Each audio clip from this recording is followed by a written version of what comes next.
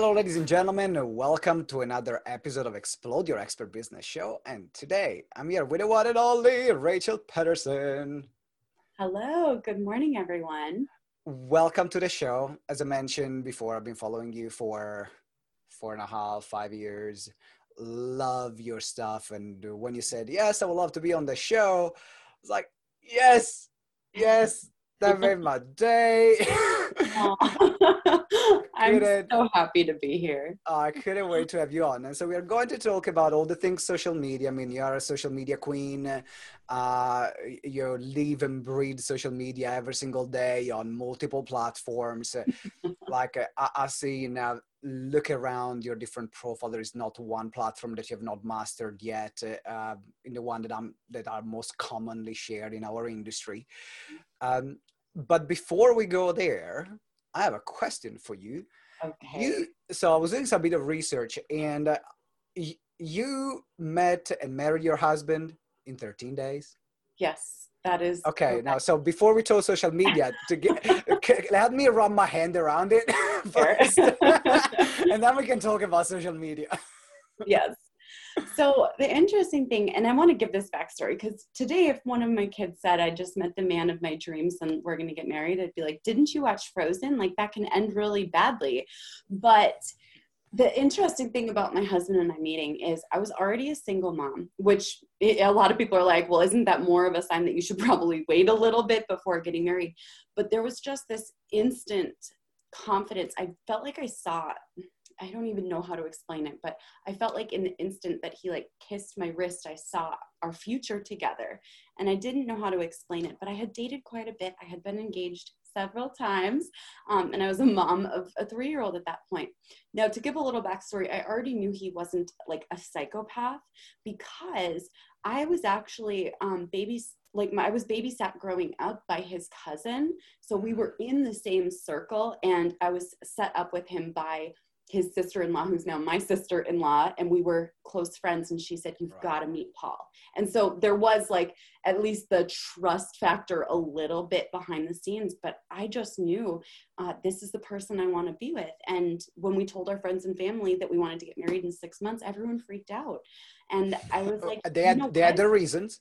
Fair enough. They had their reasons. I can't blame them. But in that moment, I was like, if everyone's going to be mad anyways, why don't we just get married tomorrow? And he's like, let's do it. So we went down to the Chapel of Love at the Mall of America and got married 13 days after we met. Wow, that's insane. I mean, I'm Italian. Yes. I'm a hopeless romantic.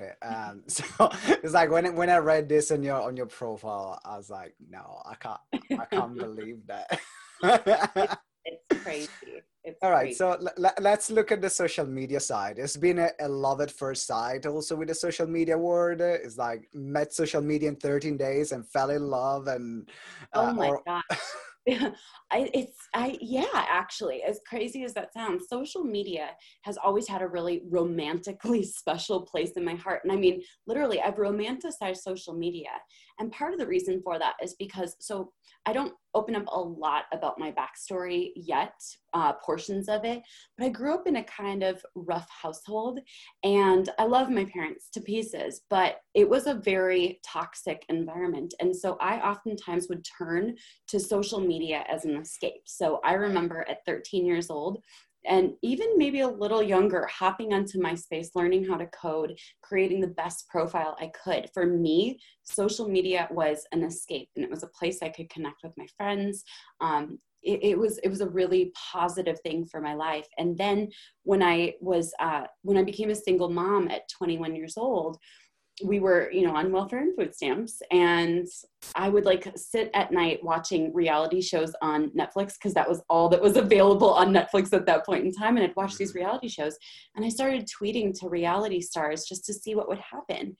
And they started replying, and I was like, oh my gosh, this is crazy. And one day, one of the producers of a show that I love, The Bachelor, she actually followed me, and we started connecting over social media for several years, which was crazy, and rooting for each other. And in that moment, social media felt like a portal to a different possibility that I didn't see as a possibility at that point in time. Wow. And what is social media for you now? Mm.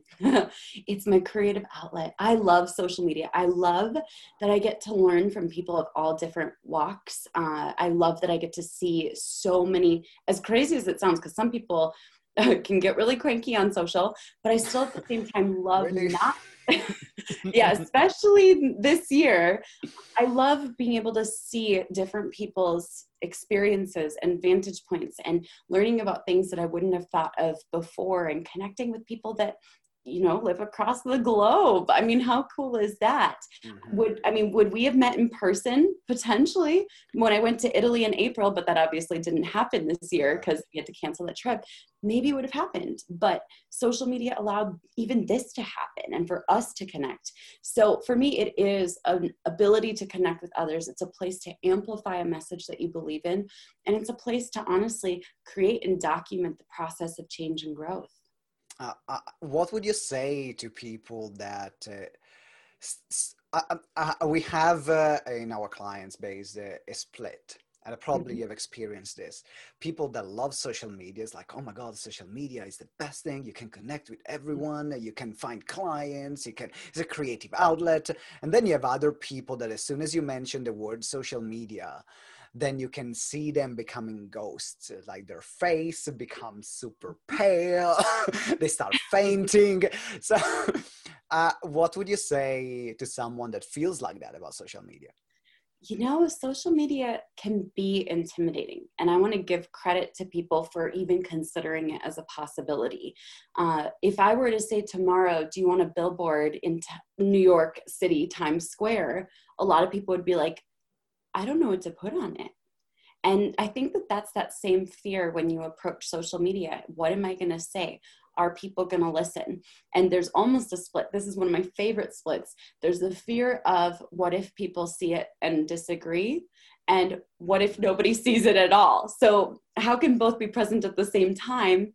It's very interesting. I think sometimes the fear of social media is more of the fear of putting one's voice out there with the possibility of criticism or no one reacting, or what if it works and people love it and agree, and suddenly you've built a platform and now there's the responsibility of that. So social media isn't just a place to type something. Does that make sense? It's Yeah, not yeah. just a platform.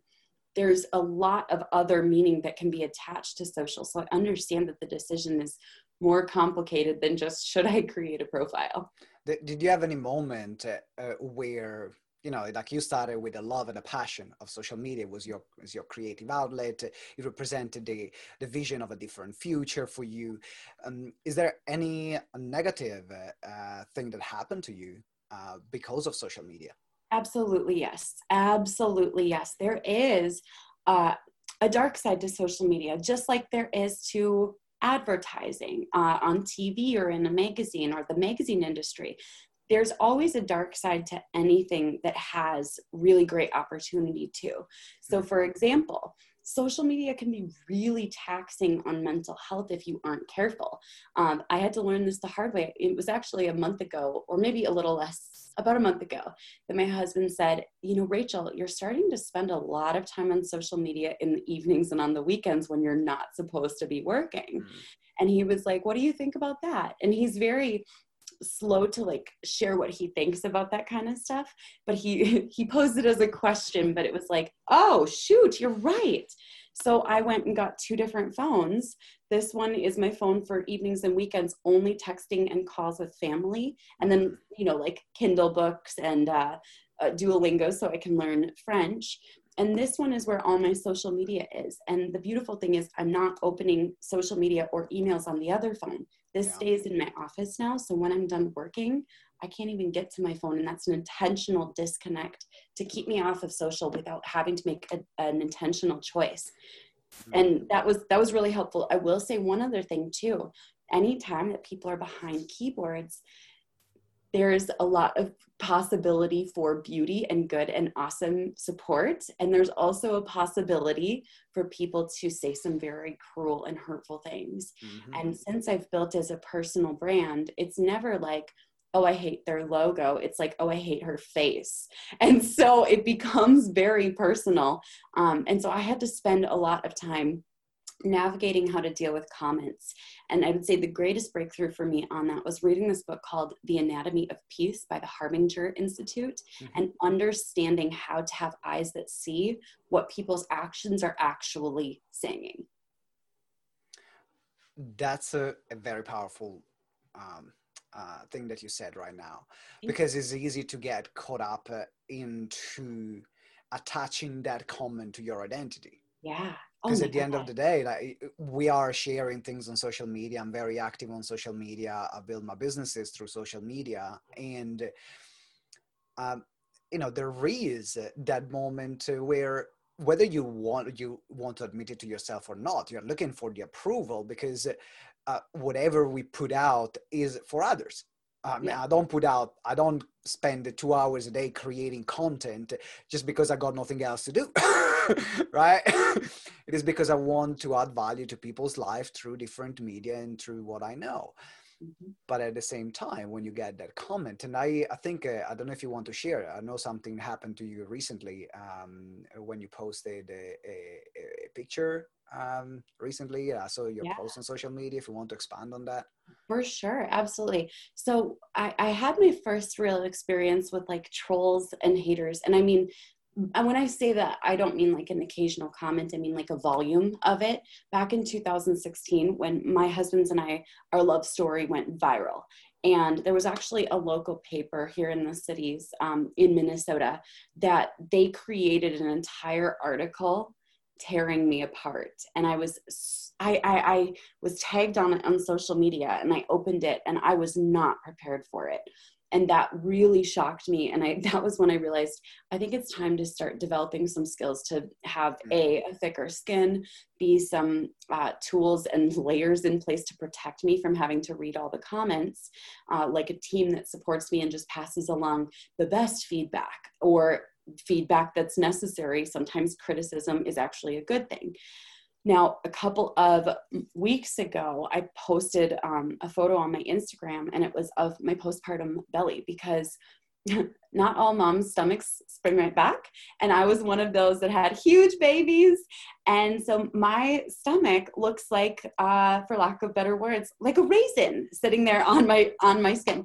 And so I posted this picture, and I was really nervous about it. I was like, okay, I'm going to put this out there. And surprisingly, we had incredible feedback, but I wasn't checking the comments. That was really important to me. It was about me putting it out there and overcoming my own fear, not about the approval and people pleasing in that moment. Yep. So I put it out there, avoided the comments. My team handled the comments, which is awesome, as I'm dealing with my own acceptance of my body. And I go on TikTok one day and I'm tagged in a video. And so someone created this video. I want to say it was a woman who was in her mid 50s possibly. And she said, basically, Rachel Pedersen, I saw your post about your stomach. And listen, I'm a mom, but no one wants to see your jiggly belly on social media. It is sad. It is seriously sad. And she goes on to rant about how pathetic I was in that post, and how I was obviously seeking attention.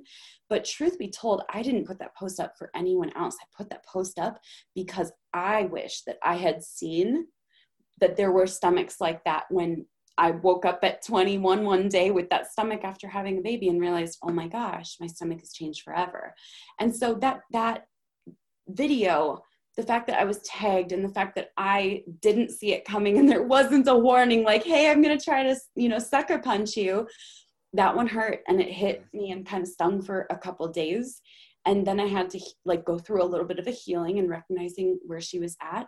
And then I faced it. And what's crazy is the response to it went viral, which was pretty fun. But also at the same time, I'm willing to take some of those hate comments to allow and help others to feel more comfortable in their own skin as I am on the journey of getting to that place. It's almost like the moment we give ourselves permission to be okay with who we are and to be okay with what we want to share. And I know that in your case, as you mentioned, it wasn't to share just to showcase. There was a message for other people that felt the same way where you felt, in which when you found yourself in that situation. And when we have this intention, then of course we never know who is going to interact, who is going to respond. Sometimes some of the people that I had experiences with people that were closest to me, that wanted to tear me apart. And it hurts like hell. But at the same time, you have the other part, which is, that with that action, you're giving permission to other, maybe few hundreds, depending on your following, but sometimes can be thousands or hundreds or thousands or millions, depending on the reach, to then be who they are and be comfortable in their skin.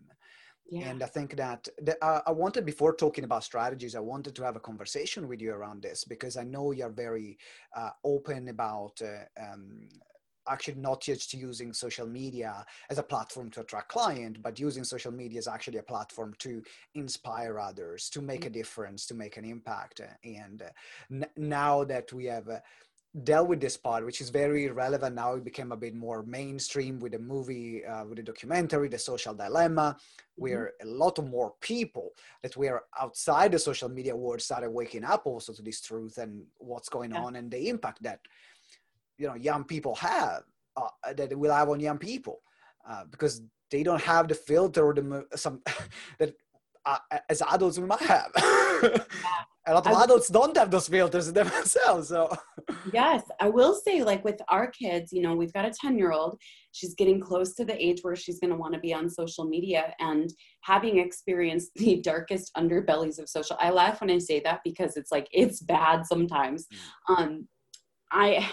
It's tough because I know how powerful social media was for me and how much it shaped not just who I became, but also my career and my passion and everything. So I think the biggest thing that I want for my kids with social is I want them to not see the comments.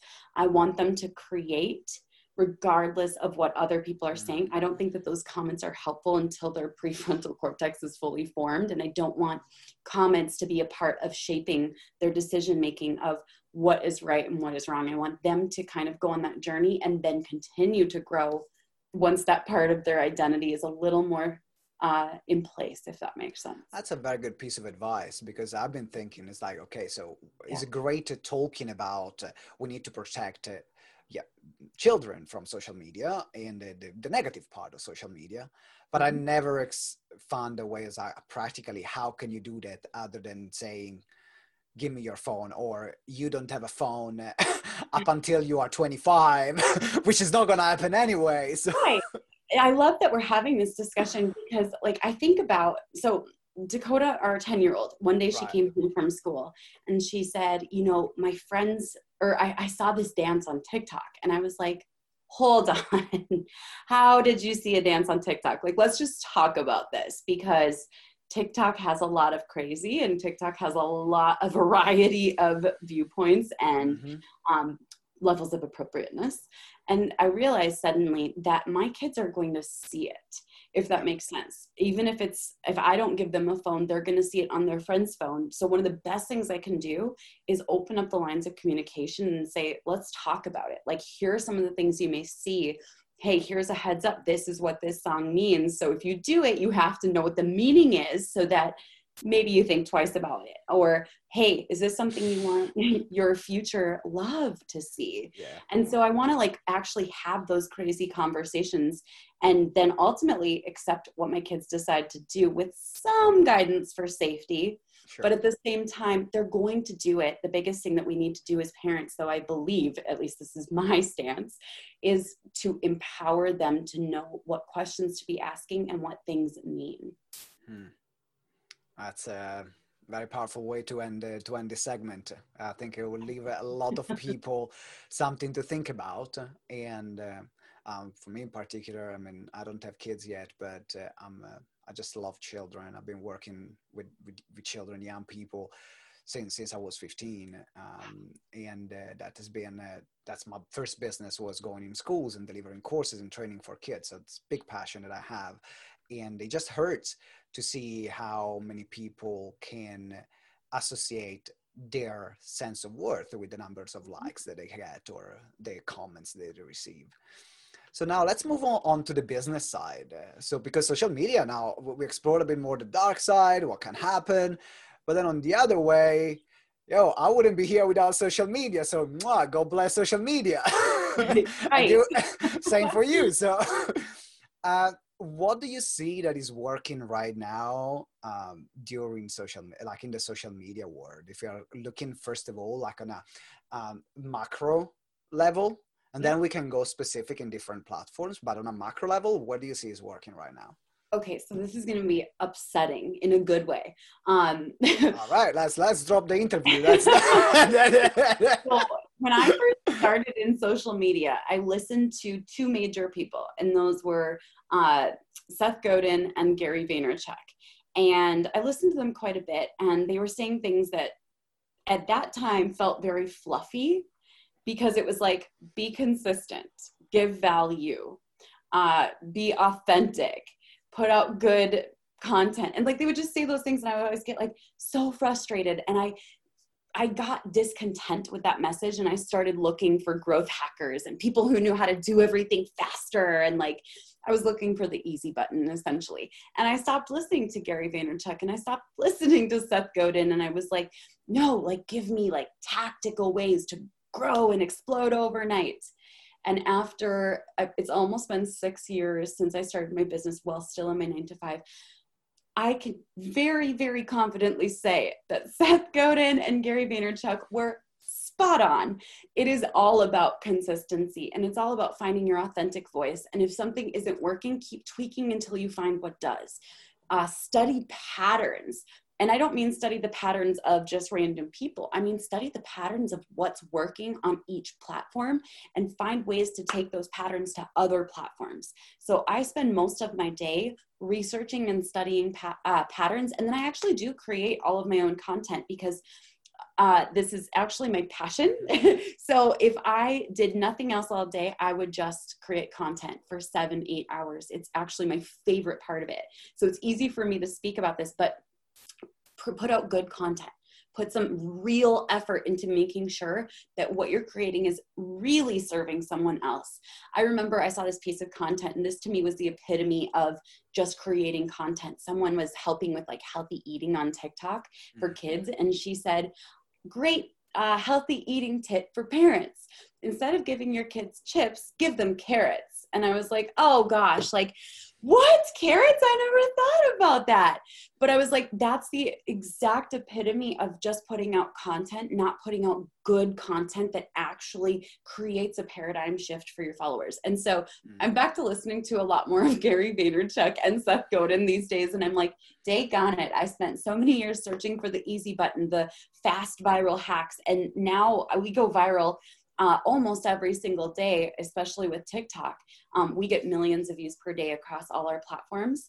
And I'm like, it is all about consistency, good value, and asking yourself, how can I serve my audience before you are served personally? And for those people that say, well, okay, Rachel, that's awesome. You love creating content, but I hate it. I sit down 5 minutes and after a few minutes, I just want to give up. That's not my thing. What would you say in that situation, knowing that content is crucial for like any business online right now? Absolutely. So there's two different ways that we can look at it. Number one, if you hate creating content, the question to ask is, then what other method are you going to use to reach your people? Because there has to be a way. So if you want to, let's say, rent out radio station commercials, that's fine. That totally counts. If you want to put out full page ads in magazines, wonderful. This may get you by without having to create content, but there's a faster, more effective, very easily leveraged method of creating content online. And so if you're not going to do something else with the other types of older school mediums, you have to find a way to make content work for you. And so, for example, like a lot of times people will say, I don't want to get into shape because I hate burpees. And you know what? Me too. I hate burpees. I would love to never do a burpee in my life. And you know what? I don't.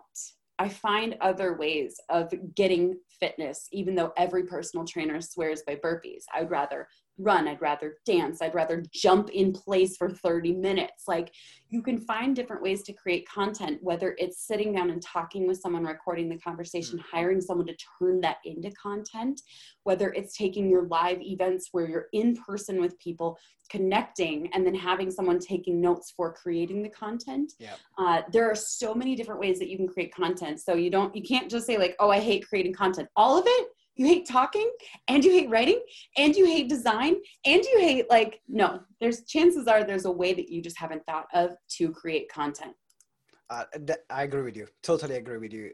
And I think it's more about that person finding what is the way in which you excel at creating content, or what is the things that you love doing. If you prefer talking, do more videos. Or do podcasts if you don't want to show your face, if you're not comfortable enough for that, while you're building that skill. If you like writing, focus on writing. Yes. If you like speaking, and as you mentioned, getting you recorded, then do it. And I gotta say, like, for me, that's why I love podcasts. Two favorite ways that I love creating content is by talking, because no one can shut me up. I love talking. That was like this at school, and now I get paid for it. Brilliant. And the other way is to do interviews, because I love having great conversations with people that I want to learn from, and that I respect, and I can have an interaction with. I can have a meaningful conversation, and that creates the content. So it is about everyone thinking, okay, you're listening to this show.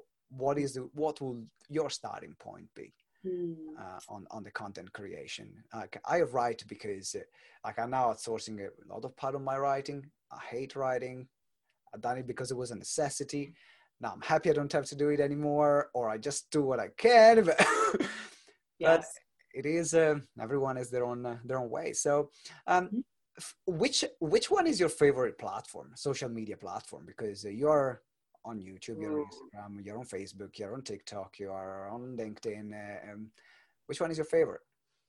Okay, so I have a personal favorite and I have a business favorite. And I'm not going to reveal which is which, but I have two favorite platforms. If I had to rebuild all over again, I would just build on these two platforms, TikTok and YouTube. And here's why I'm in love with these two platforms. First and foremost, TikTok is fast. For example, it took me 5 minutes to record a video earlier today, right before this actually podcast. And let's see how many views it has, because this is just powerful.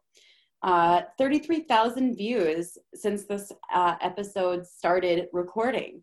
And I'm getting between 500,000 and 2 million video views per day, whether it's business advice or personal branding.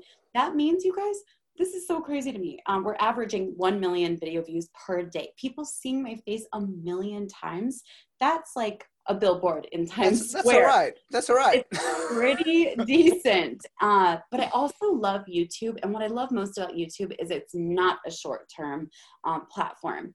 And so what I love about it is knowing that if I want to slog it out for several years, most of my competition will give up early because there is no fast reward on YouTube. And I love that. So for example, 1 year ago, I had 4,400 subscribers. I had been on YouTube for, 4.5, 5 years before last fall. Suddenly, 6 years later, over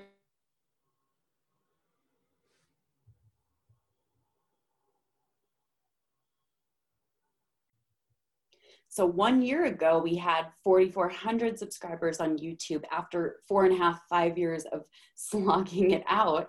And now magically overnight, we're at 52,000 subscribers 1 year later, getting 300,000 to 600,000 video views per month. And people saying, like, genuinely, thank you so much for this. Your videos have helped me grow my business. Your videos have helped me go viral. Build up our customer base.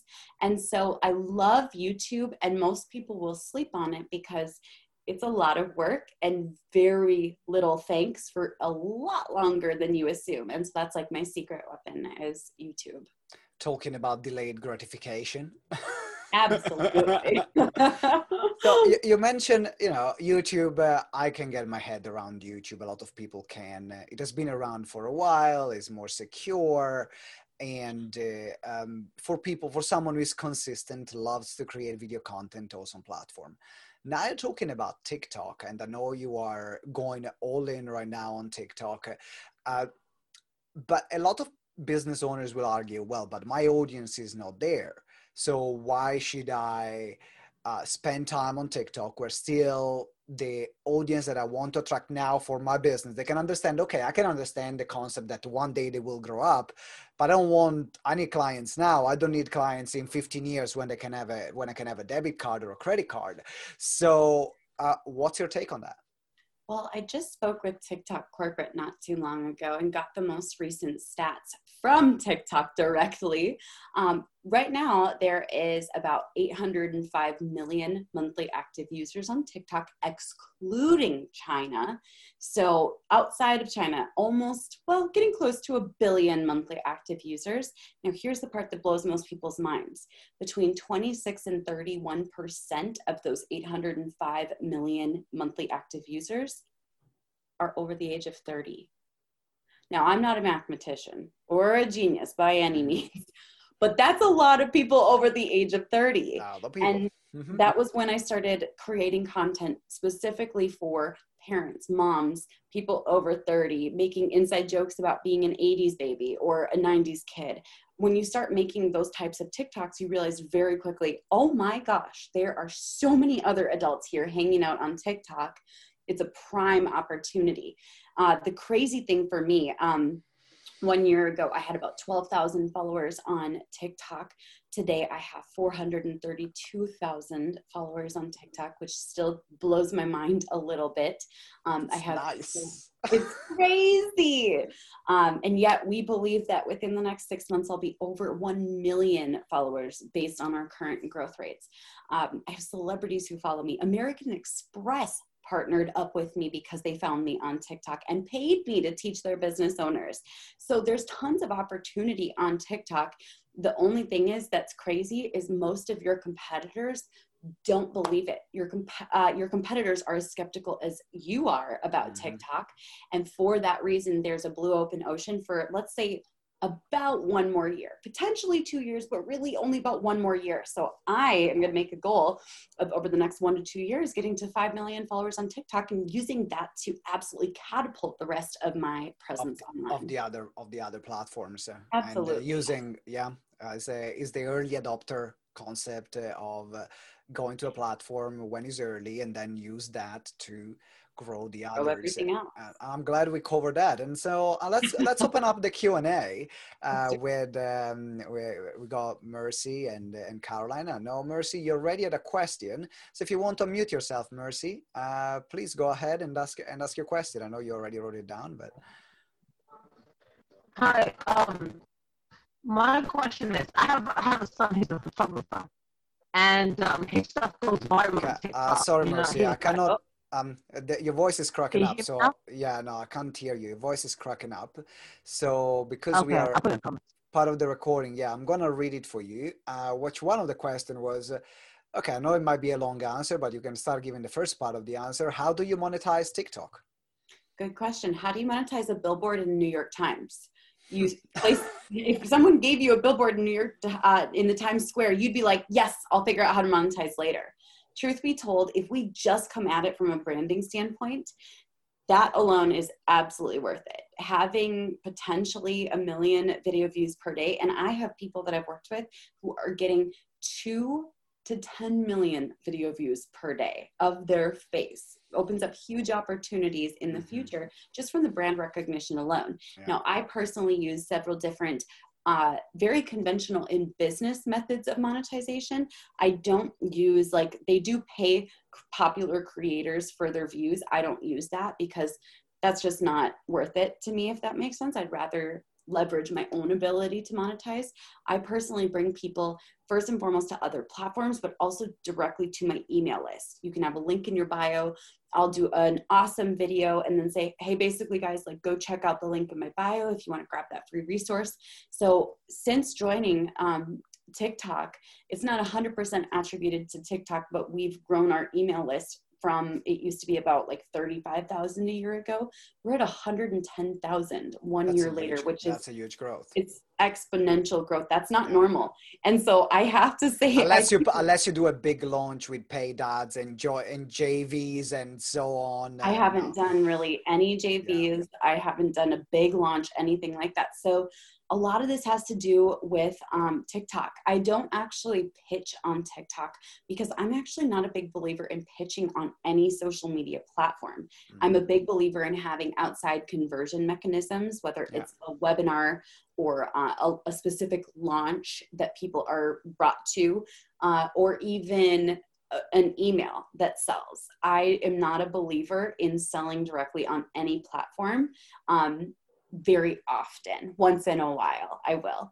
But once in a while, I'll do a direct response. Hey, if you want to learn directly from me, if you want to work directly with me, if you want to hire me, I have several openings. Go ahead and check it out. The link in my bio is available for you. And guess what? We get tons of applications. We've made almost 6 figures worth of sales in just 2020. We're about to cross 6 figures worth of sales directly from TikTok with no cost of advertising.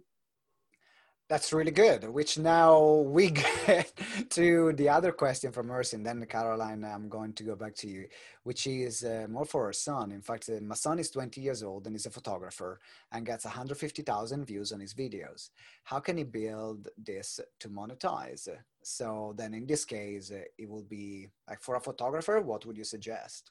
Oh, I would absolutely build an email list because you have no idea how that's going to evolve over time. But that being said, like I've found photographers on TikTok, so encourage him to grow significantly, like make an active effort towards growth. Because I personally like to hire talent from TikTok, even if it's in another country or even if it's in another state, because I get a chance to see the behind the scenes and who they are and their personality and their work across multiple different shoots or opportunities. So even if he doesn't directly monetize immediately, and right now, as we record this, it is a weird time in the world. But let's say 1 year from now, he has a following of several 100,000 people. His opportunities are going to be much greater. And that doesn't even include the opportunities for like sponsorships and JVs and partnerships and the celebrities that may find him. There are a lot of celebrities hanging out and actually spending time on TikTok. All right, that's brilliant. Thank you. Caroline, do you want to mute yourself for your question? Yeah, thank you. It's been really interesting, and I've got some questions about the different platforms and how much traction you can get on them. So I think one of the main place that I put my content is on LinkedIn, because that's where I believe my audience are. So I'm sort of trying to work with senior leaders, and I'm developing a program to work with them.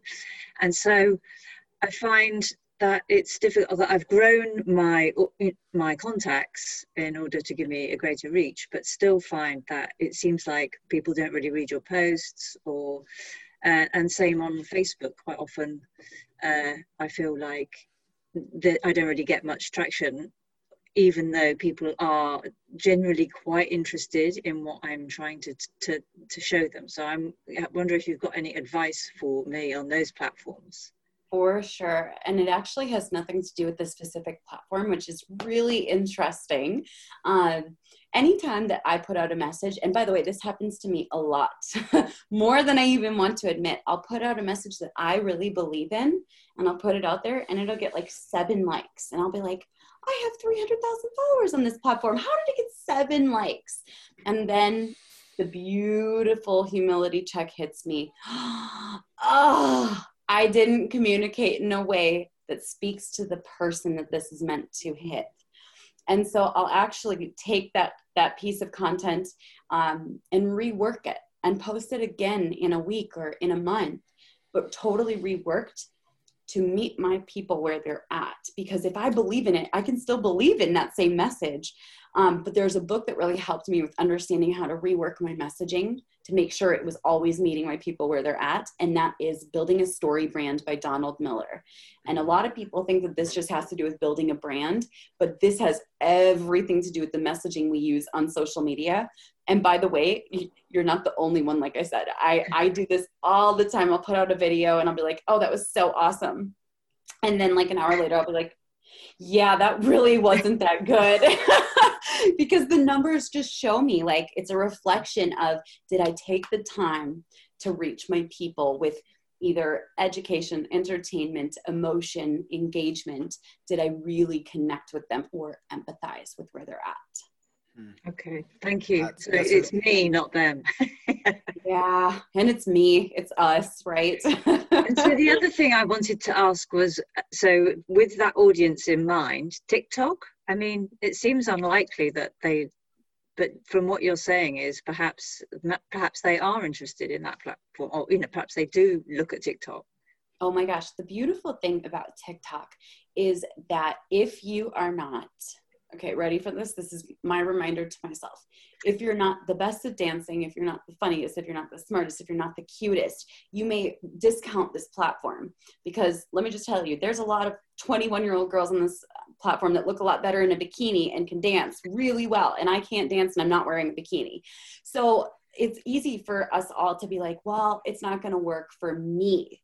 But the truth is, when we look different than the superlatives, we stand out in a good way and draw people who are more like us to say, I want to learn from this person. I feel safe here. I don't feel like I have to worry about, you know, if this person's bikini is going to stay in place while they're dancing, right? Like, they're like, thank you so much for what you bring to this platform, because it does stand out when someone comes in with wisdom or maturity or experience or education or value or empathy. Okay, you've inspired me to give it a go now. I'm so excited for you. I'm going to record a TikTok video as soon as I finish the interview as well. Amazing. Okay. And I also just wanted to say, on showing your postpartum belly, I just think that's a really great thing to do, because I think one of the things I got from having my children was just like the shock of, you know, getting to grips with that's how it's going to go, because no one's is that real. And a friend of mine recently had twins that went to term. Oh my gosh. It's extraordinary. But she took a photo like every week. And so you see this happening, and now she's taking it, you know, as the belly's going down. I just think for people who haven't ever been pregnant, that's, you know, that's a good to know, really. So I think well done for doing that, because you know, you will have helped lots of people who would have otherwise had a horrible shock when it happens to them. Yeah. And that was what I went through, and I was like, I don't want the next wave of mamas to feel that over the next 10 or 20 years. If I don't want the first time that they see that to be when they look down at their stomach after having a baby, because it's shocking. Yeah. And there's enough shock going on at that time anyway. Oh yeah. That's for sure. Thank you very much, Caroline. And Rachel, it's time to wrap up the interview. It's definitely like gold from the start of the interview till the end. If someone wants to reach out to you to work with you, what are the best ways? Easiest place to find me is on my website, rachelpeterson.com, all E's and a D in my last name. And my social media platforms are all at the Mrs. Peterson, all E's and a D in my last name. That's brilliant. All the social media details are going to be, and the links of the website are in the show notes. So make sure you check them out. Reach out to Rachel. And if there is something that stood out, maybe listen to this interview and something really stood out for you, and you want to thank Rachel, or you want to share with her what you learned and what impact this interview made, then of course, let her know. Let me know as well, because I'd love to know the impact that this podcast makes. Having said that, thank you very much, Caroline. Thank you, Mercy, as well, for being a part of this interview and adding this extra layer of interaction. I like doing podcast interviews with clients. This is something to keep. I'm definitely doing more of this. And having said that, for everyone watching or listening, looking forward to seeing you next time. And always remember that together we grow exponentially. Ciao. Thank you for listening to Explode Your Expert Business Show. If you enjoyed the interview, please subscribe to the show and leave us a review. Every week we will select a winner from the reviews that we get. So it might be you. Make sure you give us a review. It means the world to us, and that's how you can help us grow the show. Also remember to download the Expert Business Checklist to get the roadmap on how to become an authority in your field. The link is in the show notes, or you can visit gtex.events/expert-checklist. So it's gtex.events/expert-checklist. And as well, finally, if you want to receive daily support in your coaching and speaking business, or explore how we can work together, join our private Facebook group, Explode Your Expert Biz. Again, you can find it on Facebook at Explode Your Expert Biz, or the link is in the show note. Thank you very much for listening, and until next time, remember that together we grow exponentially.